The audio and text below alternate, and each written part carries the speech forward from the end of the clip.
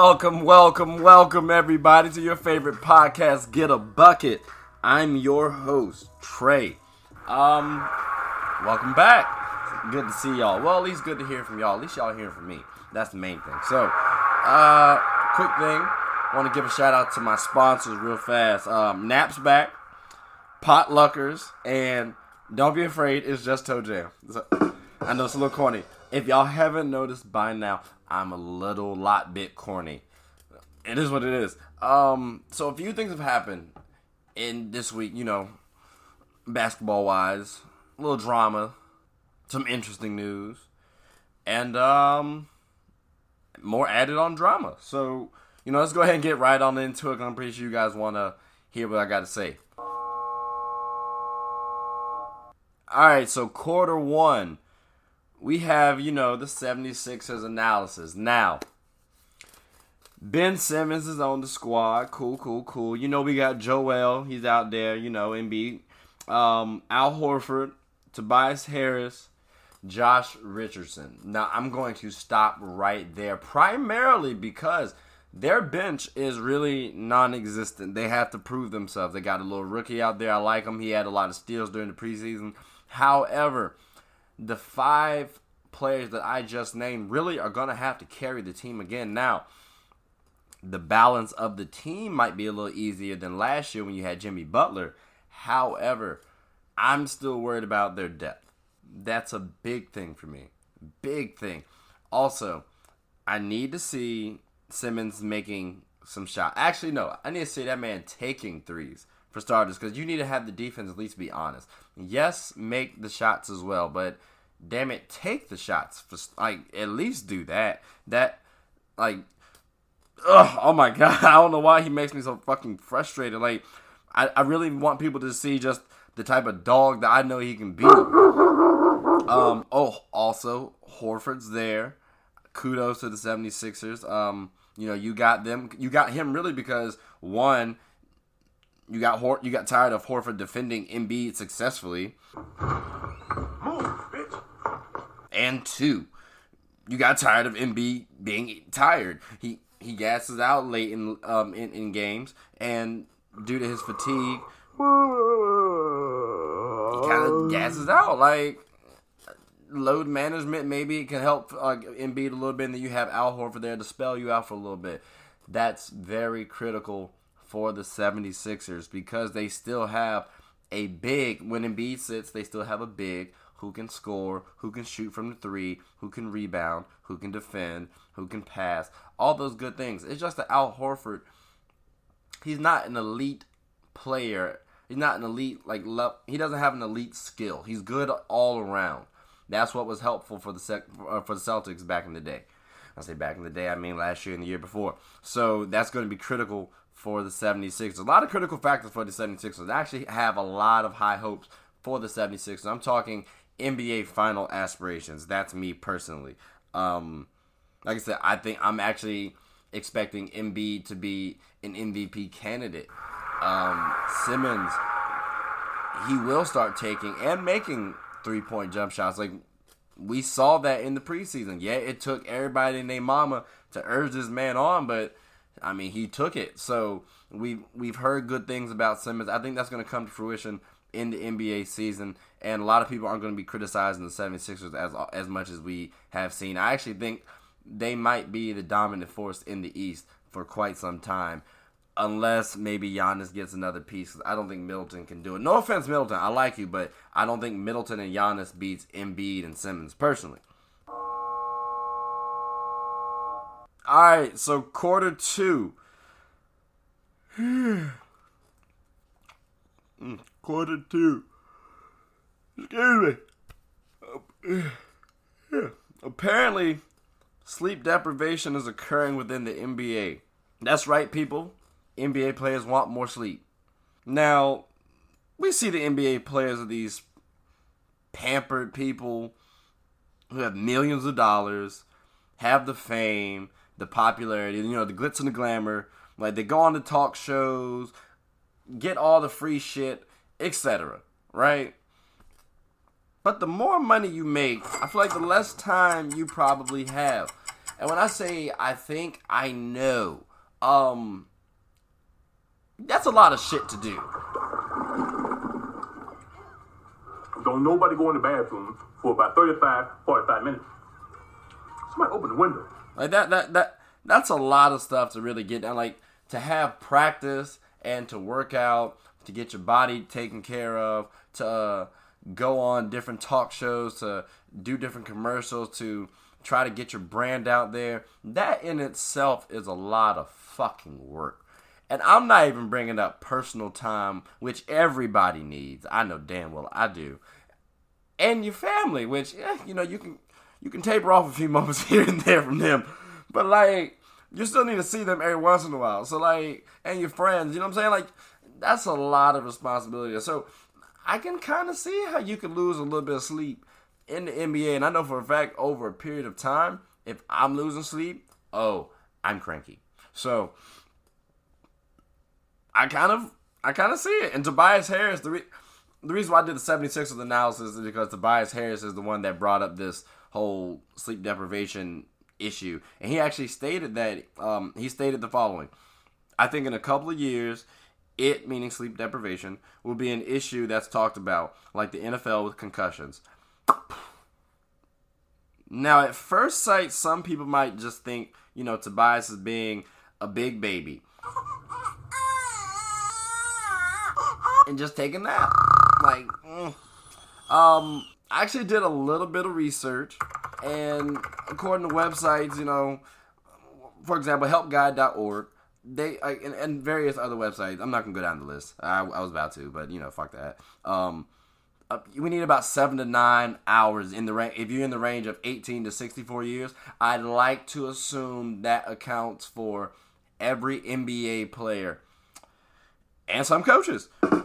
So now, Dr. Charles, I apologize if I mess up your last name, but Zeisler, he's the director of sleep medicine at Brigham and Women's Hospital and Harvard Medical School.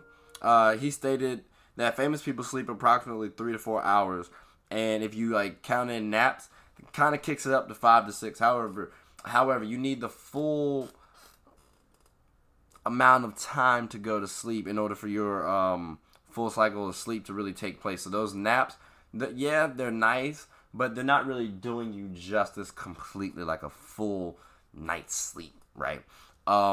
Timothy Royer, he's a neurologist specialist in attention disorder,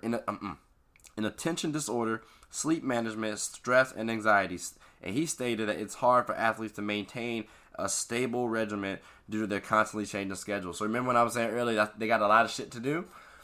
Well, my man Timmy over here is pretty much saying, hey, they're because their sleep schedules might be off a little bit, so that might fuck up with how much sleep they really get. And they also have a nightlife too, so you got to factor that part in as well. So it's a lot of stuff that these people have really got to take on in their lives. And I can easily see how sleep deprivation can be a big issue. I don't know if it's going to be on the same scale as a concussion in the NFL, but everyone has his own opinion. But yeah, flying East Coast, West Coast, evening, nights, interviews, talk shows, award shows, practices, that's I'm not going to say way too much. I actually wouldn't mind it personally. But that is a lot to deal with. So you got to be a special type person to really just deal with all that. And hopefully you can get enough sleep in there. But not everyone's that fortunate. So, ladies and gentlemen, get your sleep in. 7 to 8 hours is really what they recommend for adults, by the way. Just saying. Alright, so halftime. My Panthers, boy, my Panthers. We have a lot of shit going on today. Now, Cam Newton, former NFL MVP, former Heisman Trophy winner. He's one of my favorite players in NFL. He took my Panthers to the Super Bowl. Yeah, we lost, but damn it, he took us there. We went 15-1 that season. He has not been healthy, and as a result, our team has suffered slightly. Now, he has had to shoulder a lot of the burden for our team. And now we have a chance to do something great this year, and I just want my man to come back healthy. And Kyle Allen's been holding us down. However, the conundrum for us is the more Kyle Allen does well, the harder it's going to be to implement Cam Newton. Now, initially, Kyle Allen was fumbling a lot, but we still kept winning. And now we're winning, and he's not fumbling anymore. Now, I'm not rooting against Kyle Allen because he's on my team, and I want us to succeed. And he doesn't seem like a bad person. He's just not Cam Newton. However, the problem is Cam Newton's not Cam Newton. So it's really quite a conundrum. And to keep it a whole buck with you, this is the very first time I thought about the Panthers trading Cam Newton for assets. I mean, we have the wide receivers. We have a veteran tight end. We have a stud star running back. And our defense is looking solid. Like, we could find a quarterback to game manage the way Kyle Allen has done, or let him keep doing what he does, and we can gamble that. But you don't see a lot of Cam Newtons out there. Now, we could bolster up the team with draft picks, and that's lovely. And that helps us out as a team for the long haul. But we're on the cusp of potential championship now. Like, our defense is looking prime. Our offense is looking stable. And if you can add the Superman in it that is Cam Newton, God damn it, we should be on our way to the Super Bowl back again, baby. I'm telling you, and I firmly do believe that. I really do believe that. However, I need Cam to come back healthy. I need him to sit his ass the fuck down and wait. Just wait. Don't worry about your job right now. I need you to be for the team. Because eventually, there's going to come a point where Kyle Allen may not do so well, and then they might throw you in there, get some reps in, and then we can have a quarterback battle to see exactly who will win out. And chances are they'll love your talent and potential meshed with Christian McCaffrey, DJ Moore, Curtis Samuel, Greg Olsen back again. Like, they'll love that over what Kyle Allen has provided and can provide further, which has a limitation. So, I'm just saying. So, like I said, we have a lot of potential, and it's kind of a weird scenario, but the Eagles were in a weird scenario, and they won the championship. So, I'm just saying. It's a little bit different, but it's kind of whatever. We're contenders. Fuck it. It's quarter 3. So, LeBron done sat up there and got into some more damn drama. What's new, right? Like, what's new? Except this time, I'm partially for what he stated. There's been a lot of controversy over the whole Daryl Morey tweet where he says, "Fight for freedom, stand for Hong Kong." Now, personally, I'm all down for freedom, right? Like, I'm in a democratic country. Like, it kind of makes sense that I would be down for freedom. Now, while I agree with Daryl Morey, I don't agree necessarily with the timing, right? Like, he could have waited. He didn't necessarily need to state that. He really could have kept that close to the vest, personally. But I get why you state that as well. Like, I'm not knocking you against that. The timing of it could have been a little off because our boys were over there. So you do have to take that in consideration. I don't think Braun necessarily... Tell you what, I'm about to play a clip for y'all, and then I'm about to say what I'm about to say. Do you think that Daryl should have been reprimanded for that? I think that's another situation that should stay behind closed doors. We are to see what happens with any one of our players or with an owner or with a GM at a later date. I think when we all sit back and learn from the situation that happened, understand that what you could tweet or could say, and we all talk about this freedom of speech. Yes, we all do have freedom of speech, but at times there are ramifications for the negative that can happen when you're not thinking about others and you only think about yourself. So I don't believe I don't want to get into a word or sentence feud with Daryl Morey, but I believe he wasn't educated on the situation at hand, and he spoke, and so many people could have been harmed, not only financially but physically, emotionally, spiritually. So just be careful what we tweet and we say, what we do. Even though, yes, we do have freedom of speech, but there can be a lot of negative that comes with that too. So from that, I don't think you can say the man's not educated on this subject. I think he is. I'm pretty sure he is. Like I said, the timing of it, maybe the stance of the timing, you can say he wasn't educated on, but not the subject itself. It seems he was pretty educated because he chose a side. So, again, the timing was the part. And I think Braun's word choice, ironically, because he stated, you got to watch what you say. I think his word choice was a little poorish, But, it is what it is. Everyone's jumping on Braun like this is like a big issue. It is, but at the same time, it's not. It shouldn't be to this degree. They're not politicians. Yes, they can speak their minds, however. And I think if you can speak your mind on, let's say, for example, Black Lives Matter, things like that, then yes, you can also speak towards stuff like this as well. Like, it's kind of similar. I don't think you have to. I don't think you necessarily should be obligated to say something because you are, at the end of the day, an athlete. You're not a politician. You also didn't really make the statement. Like, no one in the organization made the statement. So this was more so a Houston Rockets organization thing.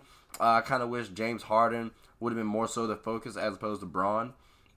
I don't think Braun necessarily had to say anything per se. Like I said, it was Houston Rockets thing, so they should have kept that the way it was. It's not like Houston pushed it on to LA or anything like that. I think the NBA and the media kind of forced it on to Braun. Braun did answer too, but it is what it is. So, but I don't think he meant. I think Braun meant. I don't want to say what I think he meant. I hope he meant that the timing of it was poor, and I hope that's what he was trying to convey as to what he actually said. Like I said, the word choice might have been off. So.